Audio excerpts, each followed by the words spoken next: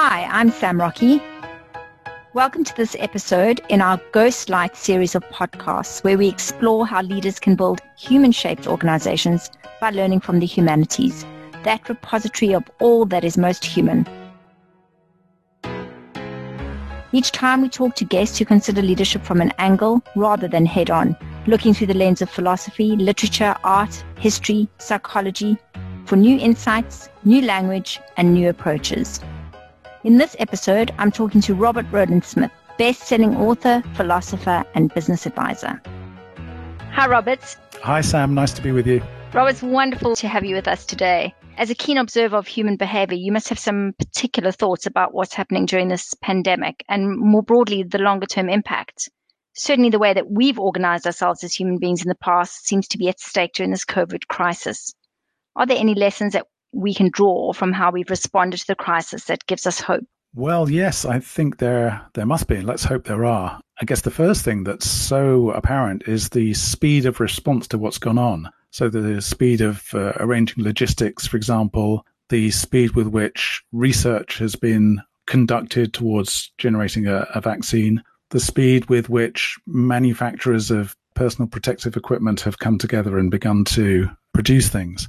There's a huge lesson there, isn't there? I think at least about alacrity and responsiveness. So that would be the first thing.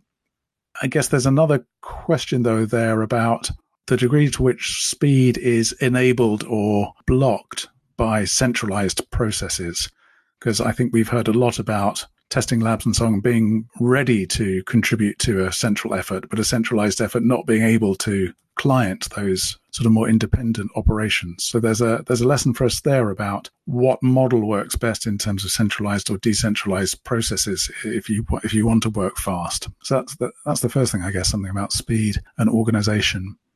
The second thing I think, which is pretty extraordinary, is the degree to which social compliance can be generated in times of emergency.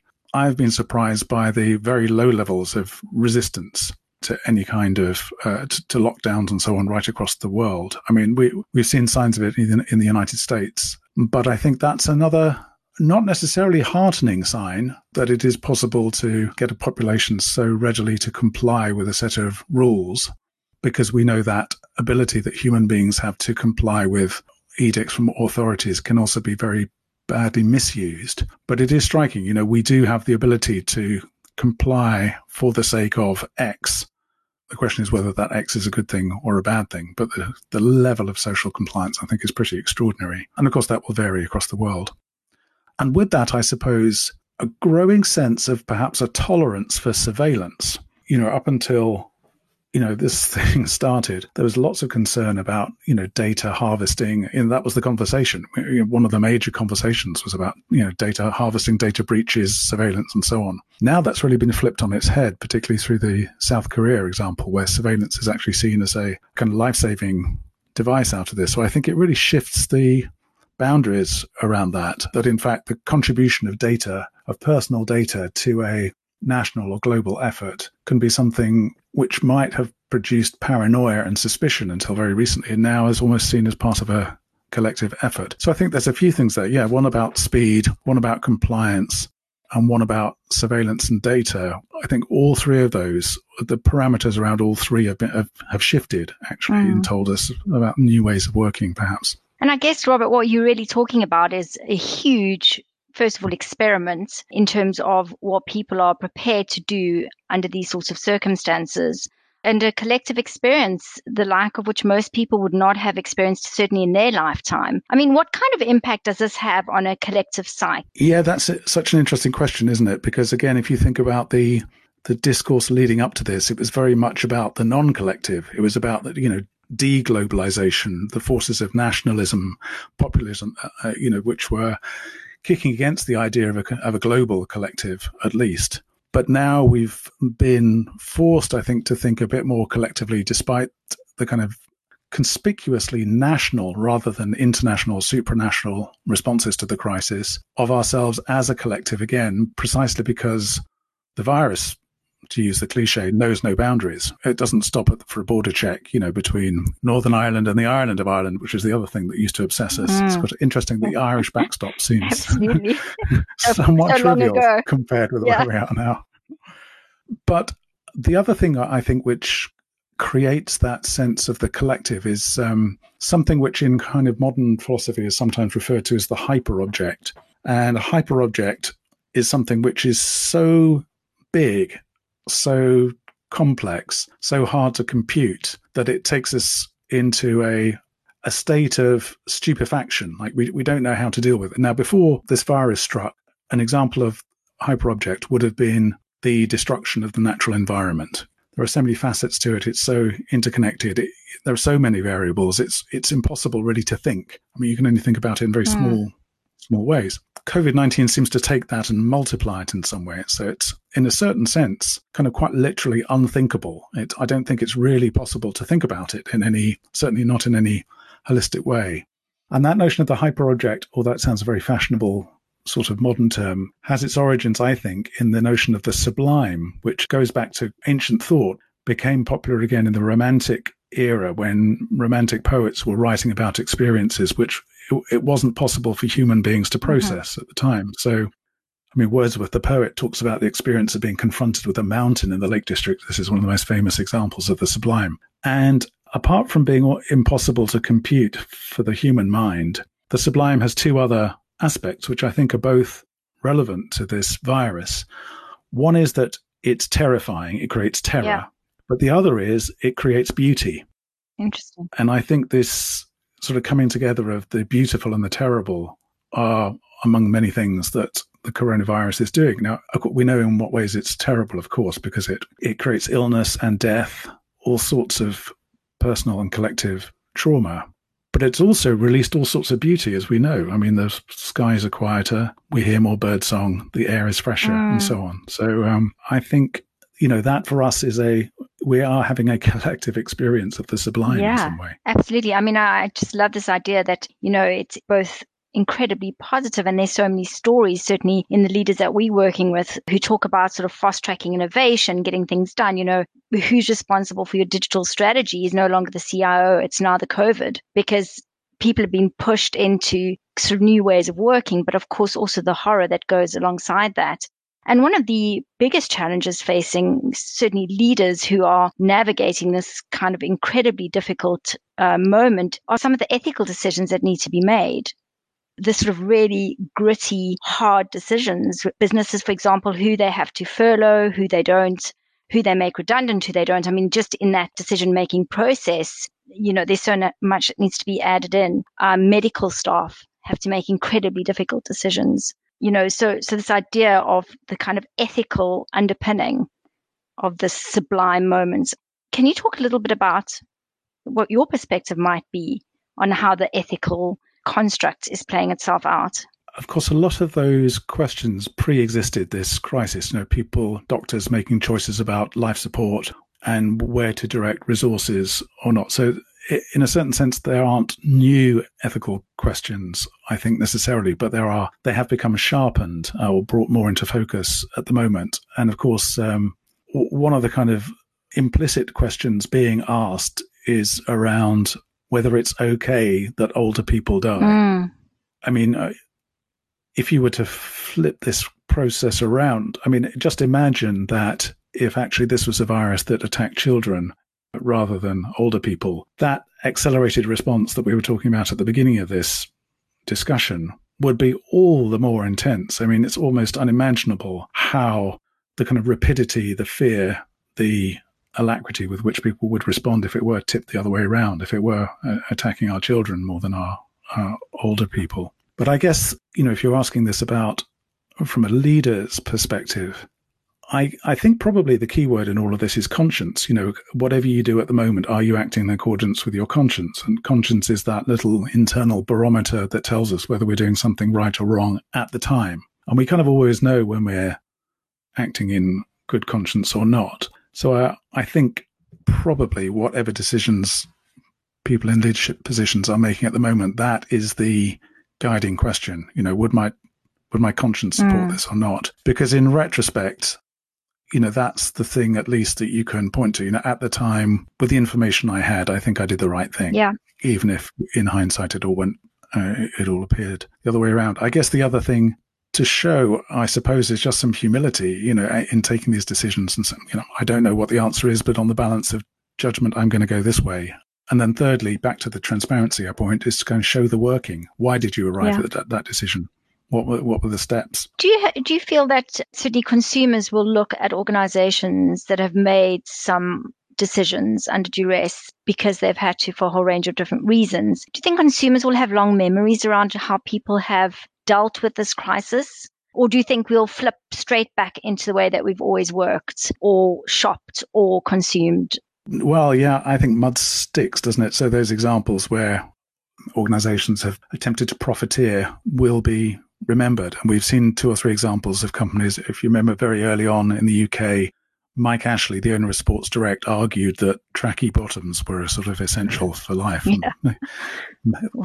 Maybe they are. They kind of are now. They've become increasingly, yeah. But we had a recent case, I think it was Victoria Beckham or something, following her. Exactly. Start. And we've had Premier League clubs being in slightly dodgy ethical territory as well, and those things do get remembered. Unfortunately for them, whether that will have an impact long term, I really don't know. If you take the example of Amazon, we know Amazon's making a huge amount of money at the moment and already has a huge amount of money, is trying to demonstrate that it's doing good things sort of philanthropically at the margins. But the truth is, Amazon is now so wired into our system, as are the laptops we're using, that even if the reputations do become sullied, you can't sort of take the egg out of that particular omelette. It's in it. I just don't see, at least sort of medium term, how that would ever really shift. And Robert, perhaps to just build on that a little bit. I mean, you are one of the most interesting commentators on power and the shifts in power and what drives power. Is certainly, I mean, as a result of this, are we going to see positive ways in which power may shift, both in terms of government, society, businesses? Do you see an upside from a power point of view, a redistribution of power, if you will? I mean, I think the first thing to say about power is that power is never fixed. It will always shift and shift again. That's why we talk about dynamics of power. So whatever shifts there might be, I don't think will be permanent. Of course, depends what timescale you put on that. I think what's interesting is that we were already seeing a shift in power from west to east broadly, or to put it even more crudely, from America to the United States. And we had a trade war as a preamble to all of this. And we're seeing both the Americans and the Chinese, to some extent, using the coronavirus outbreak to continue that, certainly ideological war or propaganda war. So for me, the question is going to be all around China, both in terms of the managing of the reputation around this, the science around it, and so on. And it's interesting for me to learn about examples where China is now expressly helping out in places around the world, like Serbia and Africa, with their response to C-19. Because although, we in the West clearly hear a lot of negative propaganda about China, there's clearly 2 sides to that story. So in a way, I think the American response to China in this is a way of continuing that trade war and trying to put the brakes on what has felt for a long time like an inevitable shift towards the rise of China in the East. Yeah. But I think it is only putting the brakes on for now. I don't think it's going to stop it entirely. And of course, the other question will be the degree to which Americans blame the White House for the number of deaths and the way the virus is being handled there. And Robert, just continuing the theme of power, I mean, this shift in society from acknowledging that it is the frontline workers who are almost more valuable than people leading organizations. I mean, do you think that has a long tail? Do you think that we'll see a continuation in terms of valuing people who in the past have just sort of been the unseen kind of engine room? I think there will, but unfortunately, I think that will continue at the level of sentiment rather than at the level of real change, because I think as far as we're seeing, and I hate to be so sort of down on this, but as far as I can tell, the virus, at least so far, seems to be concentrating inequalities rather than leveling things up, actually. And if we think about, these rituals, the clap for carers and so on, well, that's a beautiful thing, and one of the beautiful things that the virus has brought along. But, I do worry whether sometimes that kind of pathos and sentiment is a displacement for something more important, because at the same time, we've known that a lot of people in the NHS aren't getting the support they need, the practical support they need. So I don't see a huge cause for optimism in this. I see it actually as an intensifier of capitalism, if I'm completely honest about it at this point. You read in the media, there seems to be such a kind of shifting conversation that has sort of small pockets of hope around how people have responded to this. But from what I'm hearing you say is that actually things might bounce back in even a more stark way than before. What can we learn from the way that philosophers think about uncertainty? Because I think no one really can predict the future. We don't really know how it's going to play itself out. But as a philosopher, how would you think about it? How would you help our listeners think about this uncertainty that we're facing? I think the first thing to say is that uncertainty has been a theme in philosophy right from the beginning. And there's been sort of two views of the world, one that the world is predictable and one that it's not predictable. Yeah. And those traditions have gone right back to Athens. And the sort of main philosophical response to uncertainty is Stoicism or things like that, which suggest actually we can't predict what's happening outside, but we can control what's happening inside. In other words, we can control our minds. We can control what we think about. We can control our ethical structures and so on. Uncertainty, I think, is only a problem if you don't have inner resources that can allow for it or kind of budget for it, if you like. I heard a good definition of stress recently, which is stress is what arises when the world fails to comply with our expectations of it. But if your expectations are not very set, then you're not going to get very stressed. Yeah. So you can kind of go with the flow. The other thing I think, so there's a German philosopher called Immanuel Kant who was writing at the beginning of the 19th century and late 18th century. And there's a little bit of a text by him, which I've always been fascinated by, where he's talking about metaphors. He says that metaphors don't provide any truth because they're just an approximation, but they can help us to think. So they provide understanding rather than knowledge. And I've been thinking about this in relation to the virus being described with metaphors of warfare, so that the virus is an enemy or an invisible enemy. We have to do battle with it. We have to have strategies to defeat it and so on. And those metaphors may help us to think about it, but I think actually those are the wrong metaphors for this virus, because it seems to me if it can be compared to anything, it's not to an enemy, but to a mirror. And that seems to me the most fundamental characteristic of this virus. It is reflecting back to us who we are and the choices that we've made that have led up to it. So, for example, Hubei province, where this originated, Hubei used to be, and this is very superficial kind of Wikipedia knowledge that I'm regurgitating here, but as I understand it, Hubei province, and incidentally, Hubei, the word Hubei means something to do with the beauty of rivers or so on. One of the central places where Mao Zedong in the 1950s focused his desire to industrialize China. And so a lot of those rivers were effectively covered over, paddy fields covered up, factories put in place and so on. So it's one of the first places in China, at least, that industrialization really took hold and nature was suppressed, if you like, in the name of the Cultural Revolution and the advancement of China. And again, I keep coming back to China because I think it's so fundamental in all of this. But in a way, you could say that, the origin of the virus starts then. Yeah. It starts in the 1950s. So we're being, I think, confronted with cause and effect in a very direct way now, or the consequences of our behavior. Just on that, since, I've been thinking about how people's belief systems might have shifted. One of the classic questions in philosophy is, how can there be a God if there's evil in the world? Or, you might rephrase that today to say, how can there be a God if there's coronavirus in the world? Surely if there's a God, she would have intervened against it or not let it happen at all. But actually, if you look at it as a mirror, then you can say, well, God wants us to see the consequences of our actions, because if we don't, then we are being treated like children. There's no free will, there's no agency, everything is taken out of our hands. So there are bad things in the world precisely in order to show us the consequences of our actions so that we can learn and develop and so on. So for me, I think those things can be, maybe it's too clever an argument, but I think those things can be reconciled in a way. There can be a God and coronavirus because coronavirus is about choices and consequences.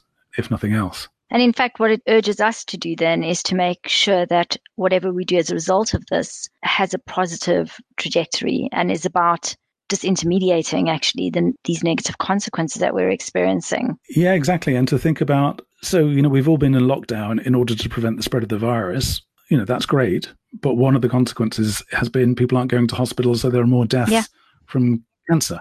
So you can set up a decision-making process, but it has to be thought through, doesn't it? Yeah, one has to be very, very thoughtful. Dave Snowden, who is a complexity thinker, talks about the fact that this is a real moment of catastrophe that requires us to actually shift into new ways of behaving and working and thinking about the future. And it's our responsibility. He doesn't use the word mirroring of the virus, but he certainly has this idea that something's been put in place which requires us to behave differently.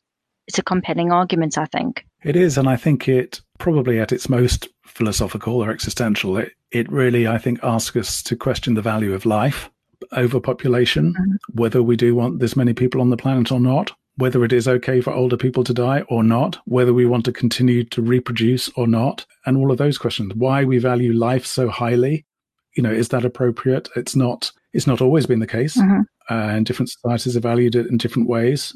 Secular societies tend to value it more because they think that's all there is. I mean, these are, they're quite profound questions, I think, which are worth thinking about. Yeah, probably a question. I'm not sure that there's a ready answer, but I mean, thought experiments are much beloved by philosophers. And to sort of leave us on a rather more cheery note, I wonder, what would you ask leaders to engage with at this very particular moment? If you had to encourage leaders to set a thought experiment for themselves, what would it be? How can we be as smart as the virus? How can we be as smart as the virus? Yeah. If we could be as successful as the virus, what would we have to do? Okay, great. Because if you use that as the guide to a commercial strategy, it would go viral. You'd be able to work across boundaries. Yeah. You'd be able to change behavior completely to your end. You'd be able to defeat most competition, and you'd be able to certainly at least defer your own demise for months, if not years. So if you were to base your business strategy on the strategy of the virus in its apparent success at reproducing, surviving, and even potentially adapting, what would you do differently? Gosh, that is food for thought and an unexpected turn of events. Thank you very much. Robert, any last thoughts about what you're noticing at the moment that is of particular interest that you can leave us with? You get on Zoom calls or phone calls every day. People ask how you are. I always find that a very hard question to answer because in the course of a given day, I'll run the entire emoji board, every single one. Absolutely. But I think the two dominant emotions of the day to me appear to be fear and love. Essentially, the two dominant emotions. Fear, because obviously the virus, standing in the supermarket queue, the fear of being infected, the fear for our financial futures and all of that. But love too, because we are being connected with people, family and friends. We are hearing these wonderful stories about, old army captains walking around the garden, about carers and so on. It feels to me never before have those two, well, I'd say never before. It feels to me that at the moment, those two emotions, like sort of two gods or something, have become the most pronounced emotions there are in the world at the moment. And I say that partly because those two are traditionally opposed to one another, that, love is the only thing to beat fear. And I think probably as we come out of this, assuming we do come out of it in that linear way, which I don't think is going to be the case, but assuming we do, and without wanting to be too schmaltzy about it, I do think that we have to come out favoring love rather than fear in our responses. Absolutely. I mean, I think that's a fantastic way to end this podcast, and certainly this idea of recognizing and remembering the moments where we've had that real feeling of love towards people in the community, people who are making such a huge effort to get this under control, people who are every day doing amazing things. I think if we can hold on to those feelings of real love that we've all had, that would, really bode well for the future.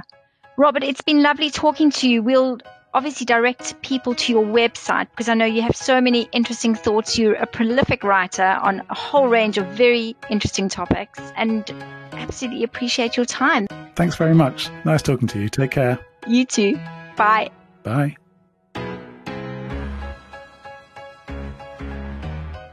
You've been listening to Thompson Harrison's podcast, Ghostlights, where we interview Oxford academics, leadership practitioners, and business experts about what it means to be human in a fast-moving, complex environment. You've been listening to another episode from the Solid Gold Podcast Studios.